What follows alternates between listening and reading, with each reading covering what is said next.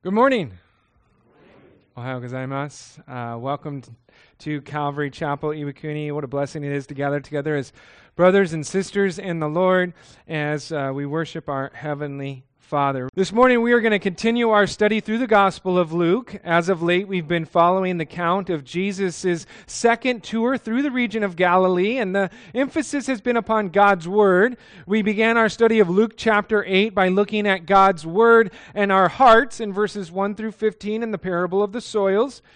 Then we followed that up with last week's study pertaining to God's Word and our actions, by looking at verses 16 through 21. And as we continue our way through chapter 8, this morning we're going to be looking at a study that I've entitled Faith Over Fear. Faith over fear. Our text is going to be Luke chapter 8, verses 22 through 39. And so if you have your Bible with you this morning, will you please open them up and make your way to Luke chapter 8. If you don't happen to have a Bible with you this morning, a number of the chairs underneath you have Bibles under them. Feel free to reach down and grab one of those. We do think it's important that you're able to follow along. Okay, Luke chapter 8. Okay, once you're there, I'd like to invite you to rise to your feet in honor of God and His Word. I'm going to be reading from my translation. I'm reading from the New King James Version of the Bible. If you're reading from a different translation, I encourage you to do your best to follow along. Okay, Luke continues his account of Jesus and his ministry there in the region of Galilee with the following in verse 22. Now it happened on a certain day that he got into a boat with his disciples, and he said to them, "Let us cross over to the other side of the lake." And they launched out. But as they sailed, he fell asleep. And a windstorm came down on the lake, and they were filling with water and were in jeopardy. And they came to him and awoke him, saying, "Master, Master, we are perishing." Then he arose and rebuked the wind and the raging of the water, and they ceased, and there was a calm. But he said to them, "Where is your faith?" And they were afraid and marveled, saying to one another, "Who can this be? For he commands even the winds and water, and they obey him." Verse 26. Then they sailed to the country of the Gadarenes, which is opposite Galilee. And when he stepped out on the land, there met him a certain man from the city who had demons for a long time. And he wore no clothes, nor did he live in a house, but in the tombs. When he saw Jesus, he cried out, fell down before him, and with a loud voice said, "What have I to do with you, Jesus, Son of the Most High God? I beg you, do not torment me." For he had commanded the unclean spirit to come out of the man, for it had often seized him, and he was kept under guard, bound with chains and shackles, and he broke the bonds and was driven by the demon into the wilderness. Jesus asked him, saying, "What is your name?" And he said, "Legion," because many demons had entered him. And they begged him that he would not command them to go out into the abyss. Now a herd of many swine was feeding there on the mountain, so they begged him that he would permit them to enter them, and he permitted them. Then the demons went out of the man and entered the swine, and the herd ran violently down the steep place into the lake and drowned. When those who fed them saw what had happened, they fled and told it in the city and in the country. Then they went out to see what had happened and came to Jesus and found the man from whom the demons had departed sitting at the feet of Jesus, clothed and in his right mind, and they were afraid. They also, who had seen it, told them by what means he who had been demon-possessed was healed. Then the whole multitude of the surrounding region of the Gadarenes asked him to depart from them, for they were seized with great fear. And he got into the boat and returned. Now the man from whom the demons had departed begged him that he might be with him. But Jesus sent him away, saying, "Return to your own house and tell what great things God has done for you." And he went his way and proclaimed throughout the whole city what great things Jesus had done for him. Let's pray. Father, we thank you for this morning. And we thank you for your word, Lord, that we can come here this morning, we can open it up, and we can just allow your word to minister to our hearts. And Lord, I do just pray that we come this morning with expectant hearts, with anticipation that you desire to speak to us, Lord, that you want us to hear from you. Lord, we don't want to just have an intellectual study where we learn facts. Lord, but we want to allow your word to penetrate our hearts. And so, Lord, we ask, do that work you desire to do. Send forth your word in power. May we receive all that your Spirit desires to say. And may we leave this place having heard from you. We ask and pray this all in Jesus' name. Amen. Amen. You may have a seat. As of late, the emphasis in Luke's gospel has been upon the Word of God, how we are to keep God's Word in our hearts, how we are to share God's Word with the world around us, and how we are to put God's Word into action in our everyday living. Well, here in our text, we have two different instances where faith in God's Word and faith in God's work is put to the test. And in both instances, the challenge comes in the form of fear. Fear is that which usually keeps us from trusting in God's Word and from doing God's work. Fear holds us back and keeps us from stepping out in faith and trusting God for big things. Proverbs chapter 29, verse 25 states that the fear of man brings a snare, but whoever trusts in the Lord shall be safe. And in 2 Timothy, Paul wrote to Timothy, reminding him of how God has not given us a spirit of fear, but one of power and of love and of a sound mind.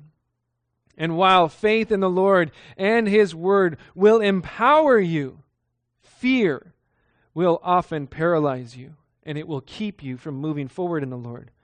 And we want to be men and women that step out in faith, that step up in faith, not men and women who cower in fear. And so, let's see what we can learn from our text this morning in these two different examples regarding faith and fear.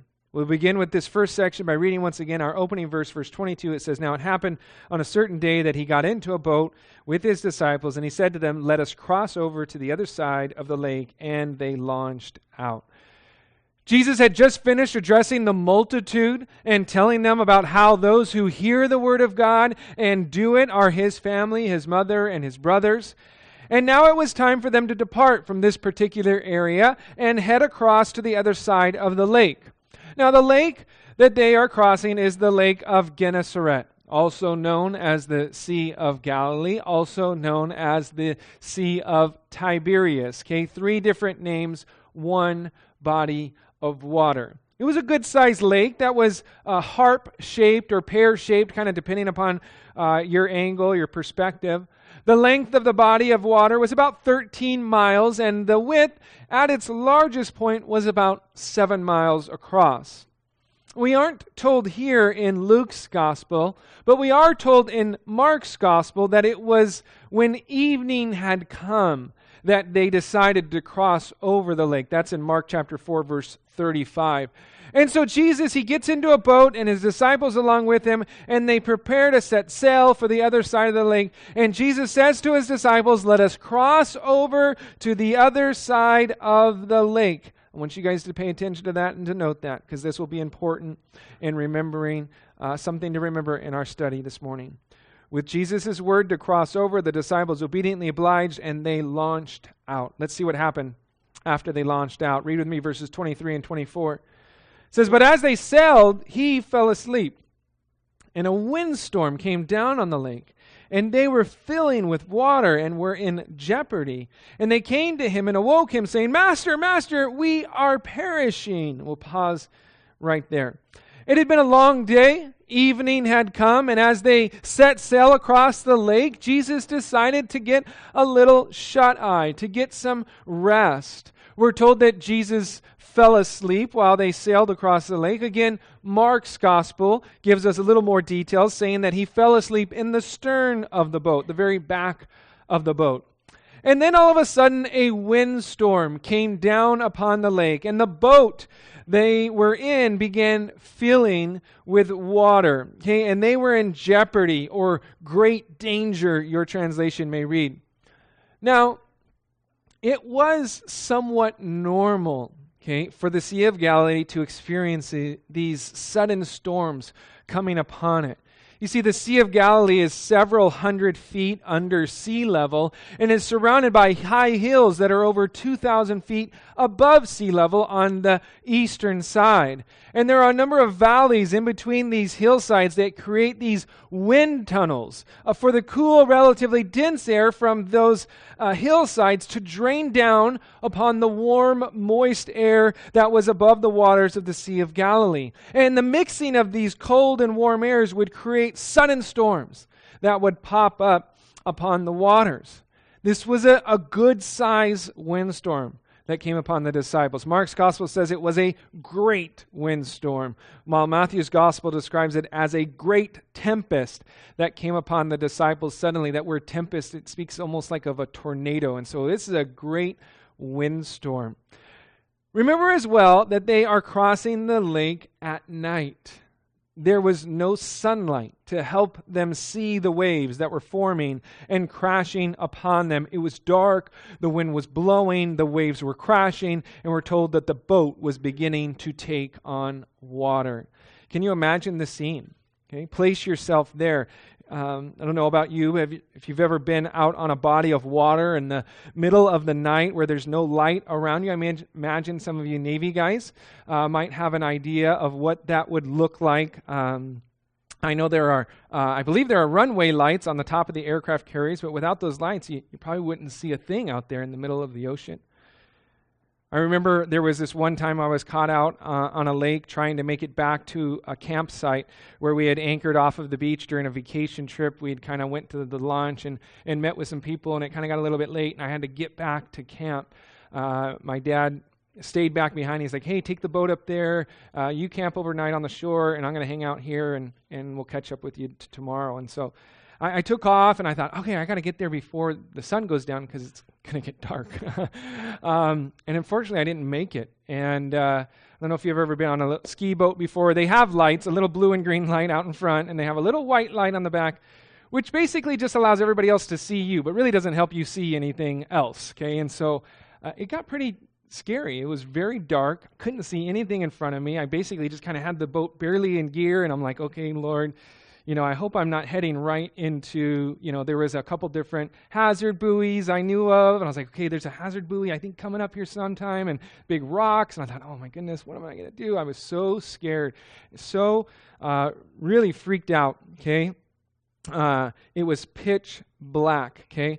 And I remember being so scared. I remember thinking, I'm going to hit something, I'm never going to find my campsite. And I remember just praying. I stopped and I was like, Lord Jesus, help me.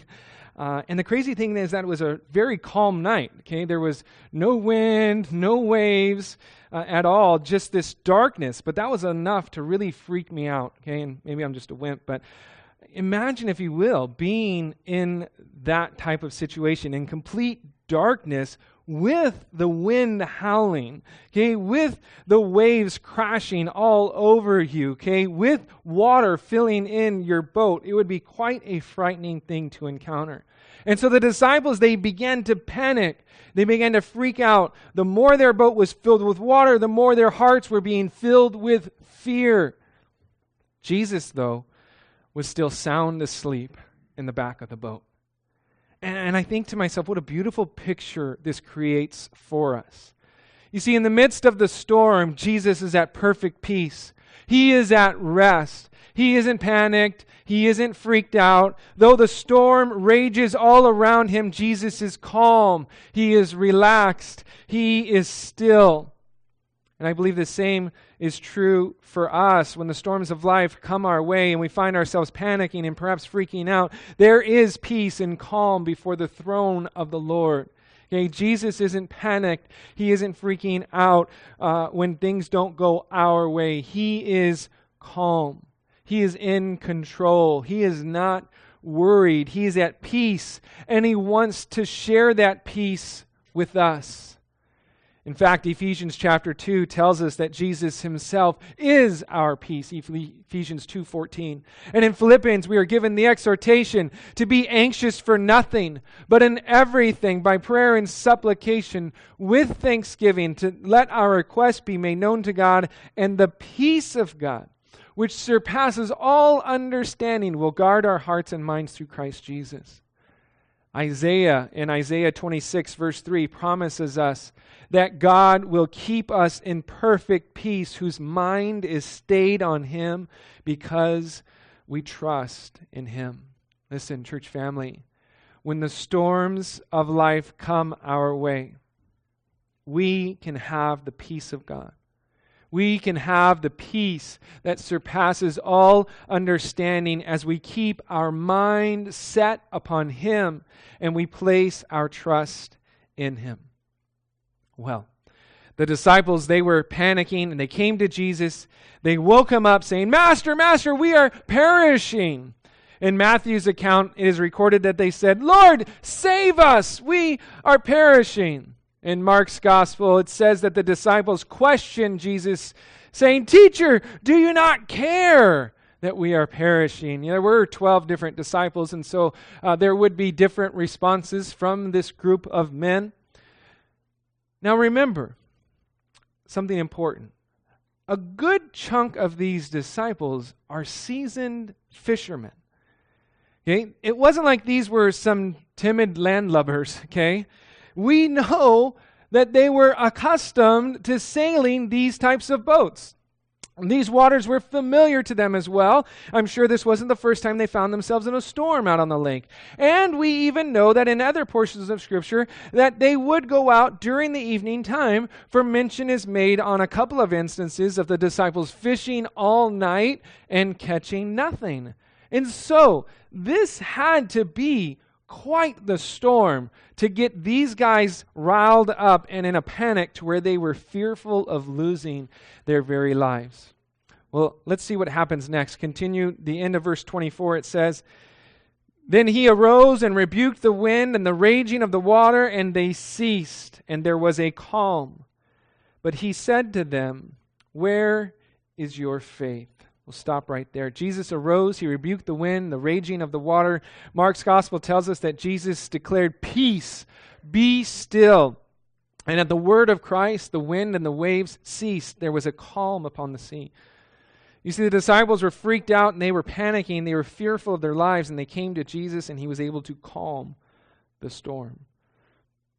Jesus is the one who can calm the storms and bring peace to our lives even in the most difficult of circumstances. When the wind is howling and the waves are crashing and the boat is filling and we feel like we are perishing, Jesus is there to calm the storm and to bring to us the peace that can only come from Him. He calms the storms in our lives.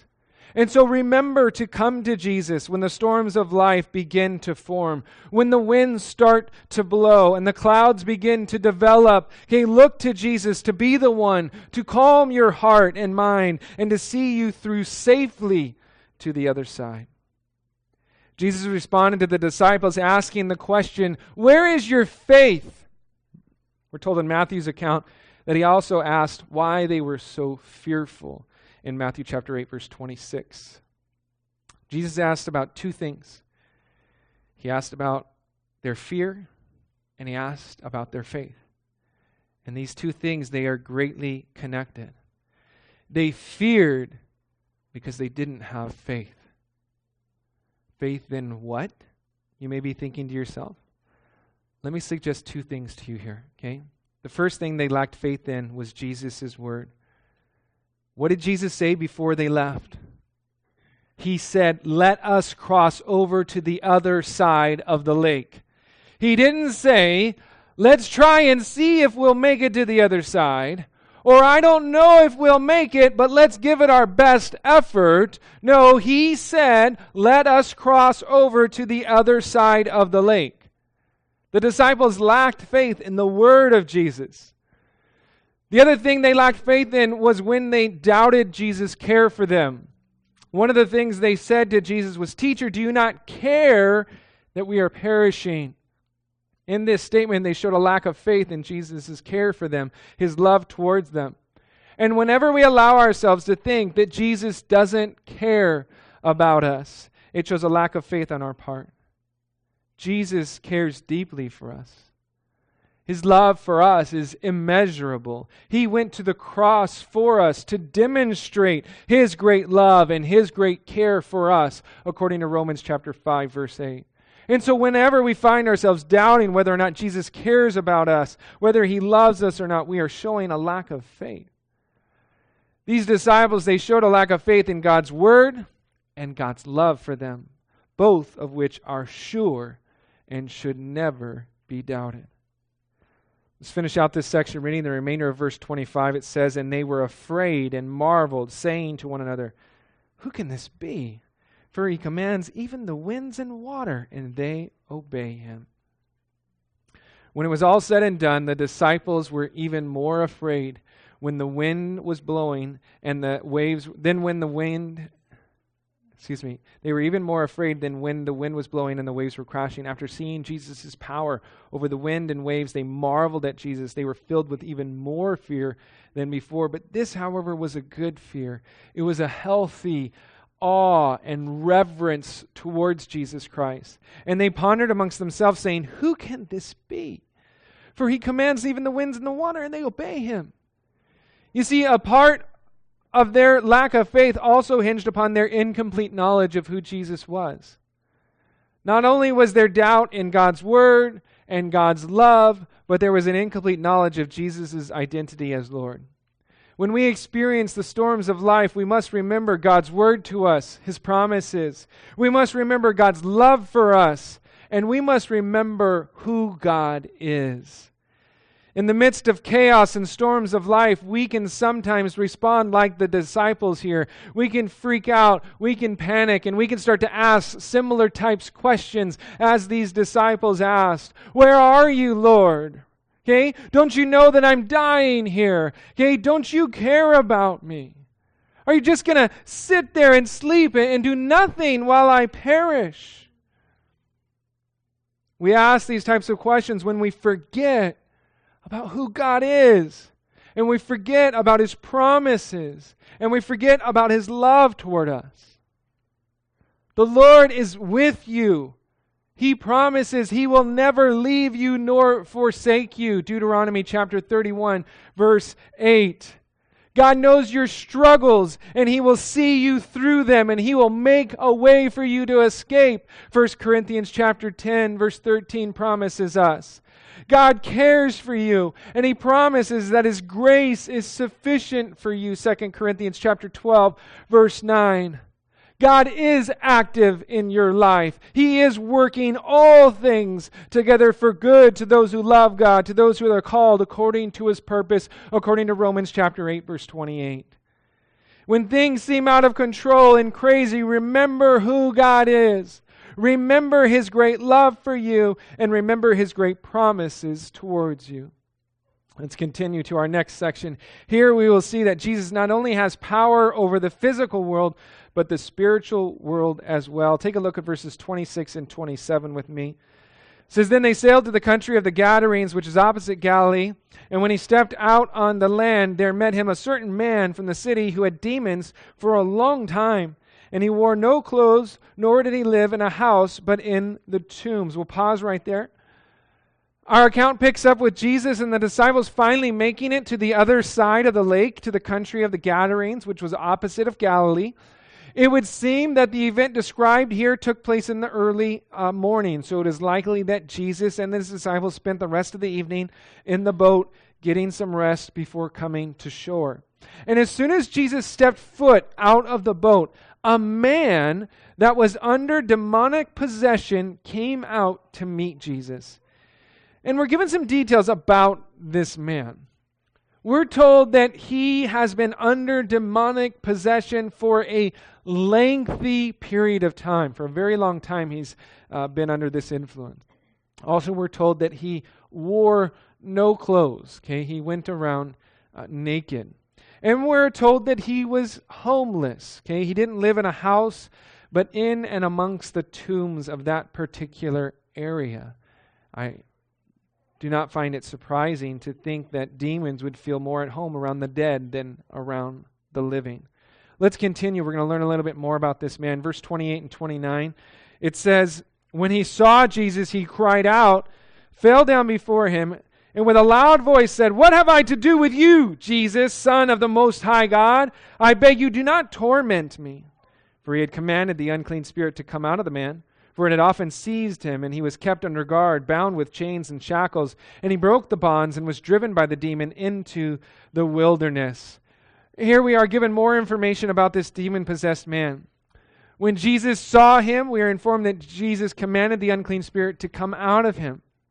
We're also told that this demon had often seized the man, and that the man was kept under guard. He was bound with chains and shackles. Evidently, the people from that area tried many times to keep him under wraps. Okay? However, the chains could not keep him, for he was able to break free from them, and the demon drove the man into the wilderness. You guys, I want you to consider all these details about this man that we are given, the horrible state this man has been driven to as a result of this demonic influence upon his life. We know that a good chunk of his life has been consumed by this demonic presence. Okay, it had been a lengthy time for him. The man was stripped of his dignity as he was forced to roam the area naked. He lost his home and instead now resided amongst the dead in tombs. Mark's gospel gives us even more information, tells us that day and night he cried out and he would cut himself with stones.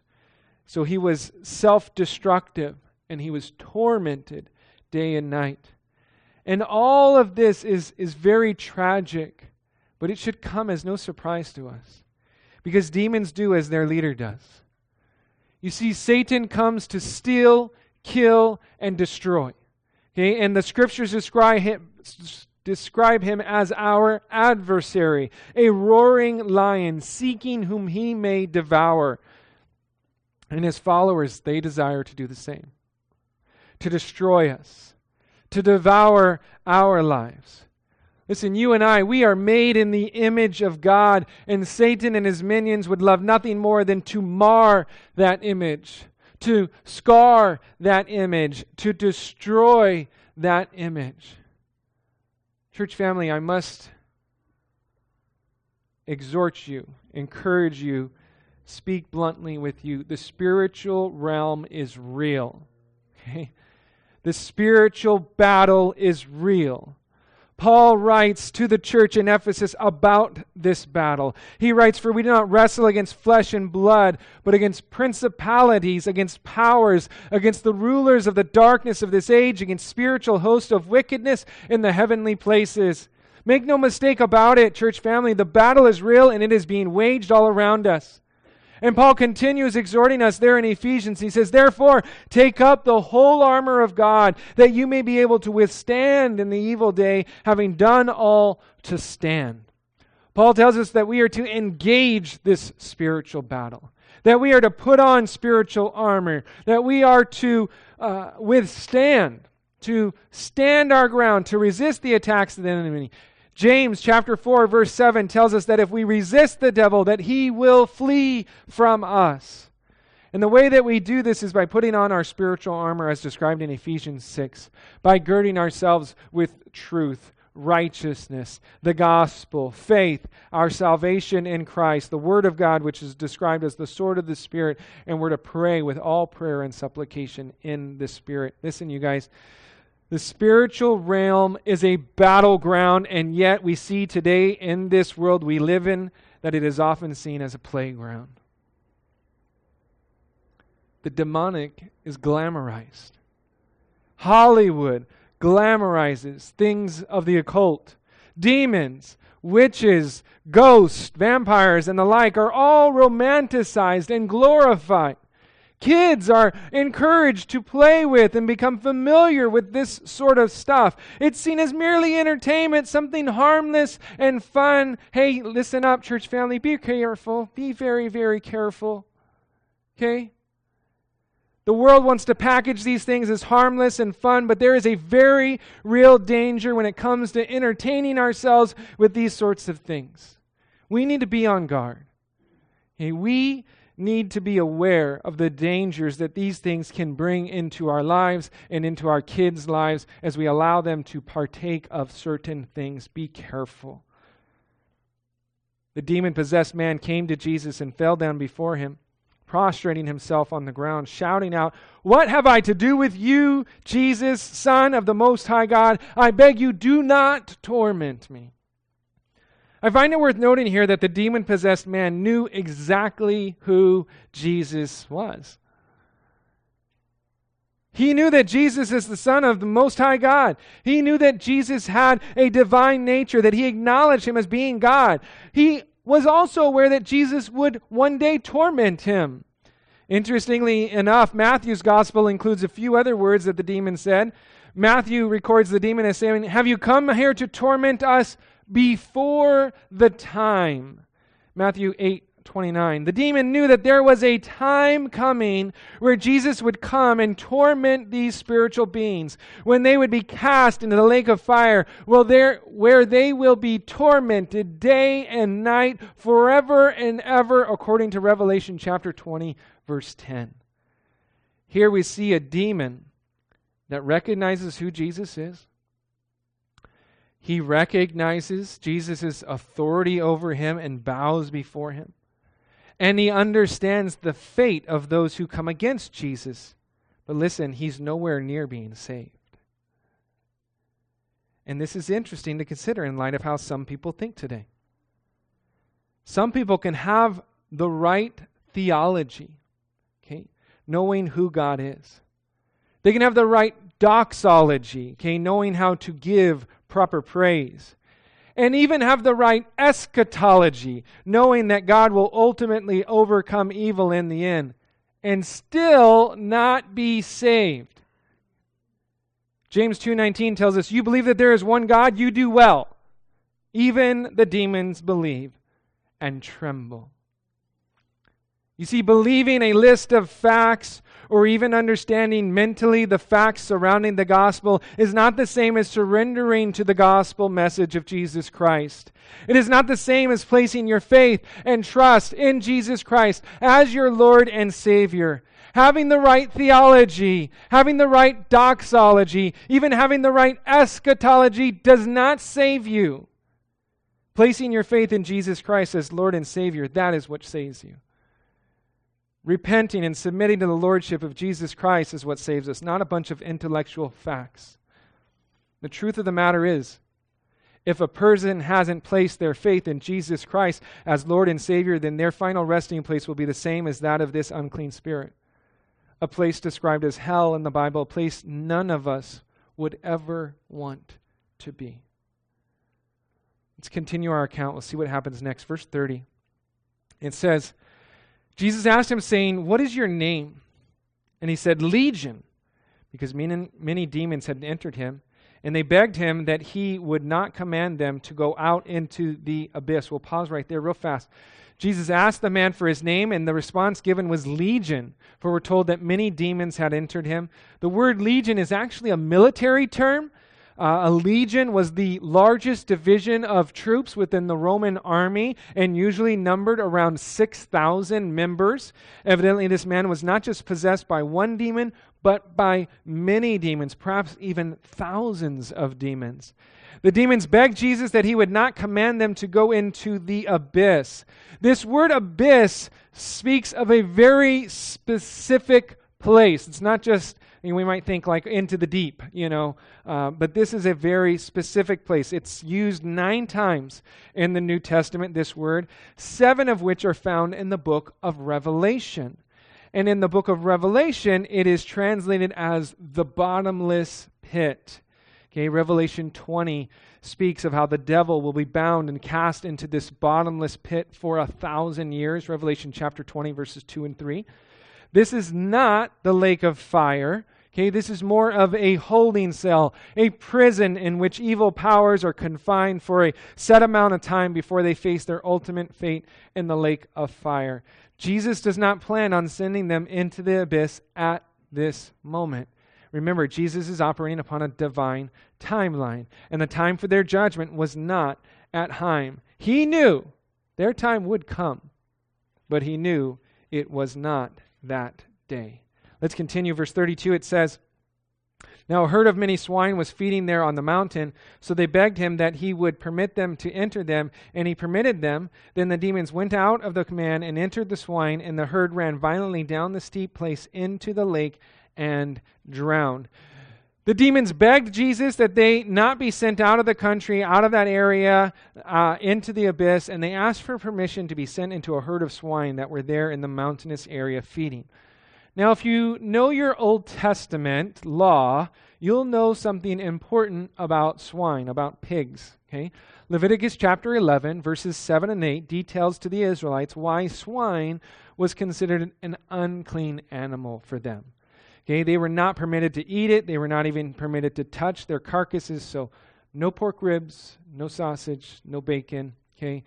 They were forbidden. Perhaps the unclean spirits thought they would find a suitable home in an unclean animal like swine. Whatever reason they wanted to go there, we're not sure. Interestingly, Jesus permitted the demons to go into the swine. He granted to them their petition, and he gave permission to enter the swine. As a result, the demons fleeing into the swine, the entire herd ran violently down the steep place into the sea and drowned. We're told from the other gospel accounts that there were about 2,000 swine. Perhaps this is further evidence of the great number of demons that had taken possession of this man. Now, some people speculate as to why Jesus would allow the spirits, these evil spirits, unclean spirits, to enter the swine. Listen, the text doesn't tell us. So all we can really do is speculate. And some suggest that Jesus did so to prove to the spectators and to the demon-possessed man that the demons had indeed departed and that they could be seen in the action of the swine, that they would know, like, yes, they're completely gone. Look, you can tell that they're over there in that swine, and so that would give to the demon-possessed man a sense of relief. No, they are gone. They've left me. Okay? Others suggest that Jesus was trying to show that the true intentions of the demons and ultimately Satan, that all they want to do is to destroy lives. It could then serve as a warning to those around there of the severity of sin and the danger of entertaining these types of demonic beings. While still others suggest that Jesus was simply killing two birds with one stone, that he was able to deal with the unclean spirit as well as the unclean animals in one swift action. Usually proponents of this theory suggest that perhaps the herdsmen could have been Jewish and shouldn't have had anything to do with swine in the first place, or that these were Gentile herdsmen looking to market their product to a Jewish population around the Sea of Galilee. Again, all this is speculation, okay? We can't answer the question of why Jesus allowed this to happen, okay? Because the text simply doesn't tell us why. So, we have to just leave it as that. For whatever reason, there are a few possibilities, but we don't know why Jesus would allow this to happen. Let's take a look at the next section, verse 34. It says, "When those who fed them saw what had happened, they fled and told it in the city and in the country. Then they went out to see what had happened and came to Jesus and found the man from whom the demons had departed sitting at the feet of Jesus, clothed and in his right mind. And they were afraid. They also who had seen it told them by what means he who had been demon-possessed was healed. Then the whole multitude of the surrounding region of the Gadarenes asked him to depart from them, for they were seized with great fear." We'll stop right there. Those who fed and watched over the swine, they went into the city and all throughout the country, telling everyone what had happened to the swine and the demon-possessed man. And one would think this was a good thing. People going throughout the land telling people about what Jesus did. How the man whose life had been tormented for years by demons had been healed. The man they used to try to shackle and chain had been delivered. No longer will he terrorize the people or the visitors that come to their shores. As word spread, many people came out to see what had happened for themselves. The people that came were not just a small crowd. No, Matthew's account tells us, and behold, the whole city came out to meet Jesus. Matthew 8:34. Again, we would think this is a good thing. People heard about Jesus. They wanted to come out to see for themselves all that he had done and to meet Jesus. When the crowd arrived on scene, they saw the man who was once possessed, sitting and clothed and in his right mind. The people saw the results of Jesus performing a miraculous healing and deliverance of the man who was formerly possessed. The man that terrorized their shores. The man that had tried several times to shackle and chain. The man they tried to tame as if he was some wild animal. The man who cried out day and night because of torment. The man who constantly cut himself upon the stones and ran around the area naked. He sat still. He was clothed and in his right mind, sitting at the feet of Jesus. And their immediate response was fear. They were afraid. The eyewitness accounts of what had transpired were given, and the people, instead of welcoming Jesus in, they asked him to leave, to depart. It would seem that these people had a major problem. It would seem that they were more concerned with the pigs that were destroyed than the person that was delivered. They cared more about the possessions of this world than the people of this world. Instead of being excited about the man's life that was delivered from great bondage, they were afraid and they asked Jesus to leave. This is amazing to consider. Jesus had demonstrated his power over the spiritual realm, the supernatural. And instead of welcoming him in or worshiping him, they didn't want to have anything to do with him. And they let their fear keep them from embracing the greatest gift ever given to mankind. And we learn an important lesson from these people about fear. We cannot allow fear to keep us from surrendering to Jesus. You know, some people are honestly fearful of living a life fully committed to the Lord. They're fearful of what Jesus may ask of them. They're fearful of what they may have to give up. They're fearful of losing things that they deem valuable. Listen, all of these fears are tactics of the enemy. We don't need to be afraid of living for Jesus. Hey, listen, he may ask things of you that are fearful, but he promises that he'll be with us every step of the way. He may have you give up things in life, but he'll replace them with things that are much better. And he may have you realign your value system, but we can trust that he knows what is best. These people let fear keep them from the biggest blessing they could have ever received. Don't make the same mistake. Don't let fear keep you from the blessing of following full-heartedly after the Lord. Let's wrap up our text this morning. Look at our final verses once again. Verse 37, the very end, it says, he got into the boat and returned. Now the man from whom the demons had departed begged him that he might be with him, but Jesus sent him away, saying, return to your own house and tell what great things God has done for you. And he went his way and proclaimed throughout the whole city what great things Jesus had done for him. This is very interesting to consider, this last portion here. Jesus was asked by the multitude of demons if they could be sent into the swine, and Jesus allowed it. He granted their petition. Jesus was then asked by the people of the area to leave their region, and he obliged their request. But here we see the man who was touched by the Lord wanted to stay with Jesus and to be with him, but Jesus said no. Jesus granted the request of the demons who did the bidding of Satan. He granted the request of the non-believing multitude that lacked any sort of compassion. But he denied the request of the one that was touched by him and was delivered and simply wanted to be with him. And it begs the question, why? Why would Jesus grant the petition of demons? Why would he willingly go along with these non-believing people and leave them, grant them their petition? But this man that had been touched, impacted in an incredible way, who just wanted to be by Jesus' side, he said no. Why? It was because Jesus had something else that he wanted the delivered man to do. He had a mission for him. a work that he wanted the man to complete before he could be with the Lord by his side for the rest of his days. Jesus wanted the man to go and tell everyone he knew about what the Lord had done for him. He wanted the man to tell everyone about how compassionate the Lord had been towards him, and that is exactly what the man did. He went throughout the whole city and he spread the word about all that Jesus had done for him. Listen, you guys, we are in the same situation as this delivered man. We too were once in bondage. We too were once tormented by our sin, but Jesus had compassion on us and he delivered us from the penalty of sin and death. And while we may think how great it would be to just be with the Lord, right? I mean, I don't know about you, but oftentimes I think, man, wouldn't it just be awesome if the Lord would call us home right now? And we would just be with Jesus in heaven. That would be so awesome. Lord, that's what I want. I often find myself praying, Maranatha, Lord, come quickly. Come soon, right?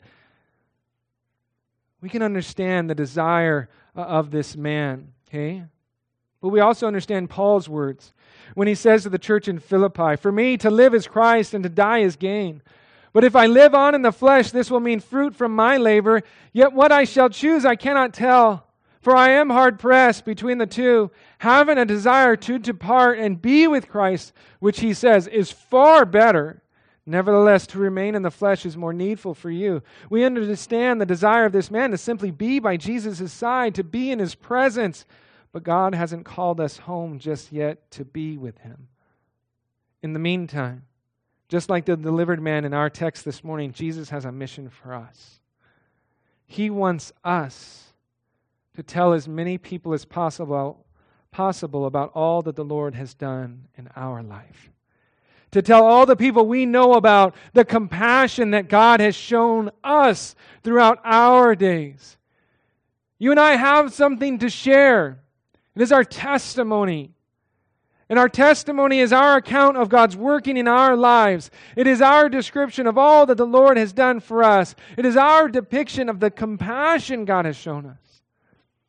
And God wants us to share it with all the people we know, just like this man from the Gadarenes. Amen? Amen. Let's pray. Father, we thank you for your word. We thank you for this time as we can just go through here and we kind of learn about just faith and in action and overcoming fear, Lord. Lord, I pray that we would be men and women of faith, that we would not allow fear to keep us from following after you, Lord, from receiving you, and living our lives fully unto you, Lord, that we wouldn't allow fear to cause us to doubt you, to doubt your word, to doubt your love for us. Lord, that we would remain in faith and trust and know who you are, know your love for us, know your word towards us. Lord, I do pray that we would be like this delivered man, that we would complete the mission that you have for us. Lord, we long to be by your side, that we long to be with you. We long for eternity, Lord. But yet you've chosen to keep us here, that we might share with all those around us the wonderful things that you've done in our lives. And so, Lord, we ask, embolden us, strengthen us. Lord, may we not be timid. May we not allow fear to keep us from proclaiming the wonderful works that you've done in our hearts and lives, to keep us from proclaiming the wonderful work that your Son, Jesus Christ, did upon the cross of Calvary for each and every one of us. Lord, lead and guide us by your Spirit. Lord, may we operate by faith. We ask this all in Jesus' name. Amen.